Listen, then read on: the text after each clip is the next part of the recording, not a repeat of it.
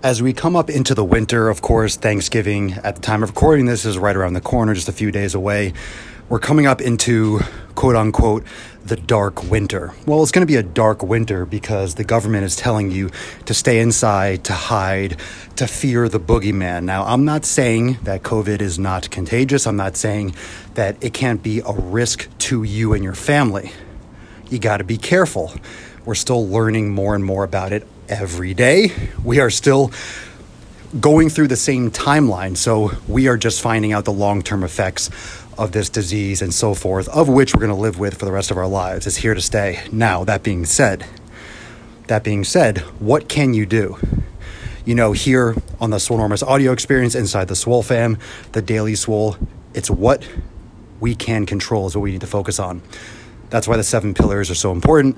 That's why the Swole fam is so important, because we hold each other, one another accountable to those 7 pillars as we hold ourselves accountable to them in our own daily lives. So what can you control?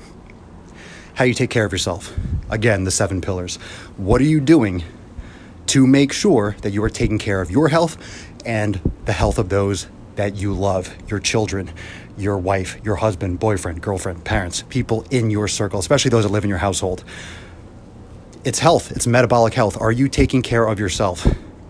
I'll tell you what, getting a shot isn't going to take away your diabetes. It's not going to take away your heart disease. It's not going to take away your immobility.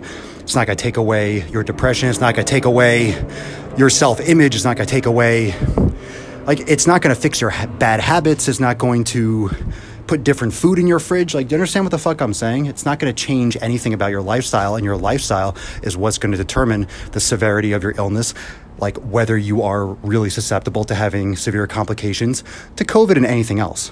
Okay, are you taking care of yourself? You got to put yourself in the best position to succeed. And if you're not doing that, there's no magic pill. A lot of people are just, the fucking quarantines are going to make sick people sicker, and it's going to make healthier people less healthy and maybe make them sick. We already have half the population, 50% of the population is obese. We have prediabetes, heart disease, cancer, everything rampant. We're not focusing on food. We're not focusing on health. We're not focusing on fitness or anything. We're closing gyms down. We're not telling people how to take care of their fucking health. Oh, hide. Oh, be scared. Hide. Fuck that shit. Take care of your health.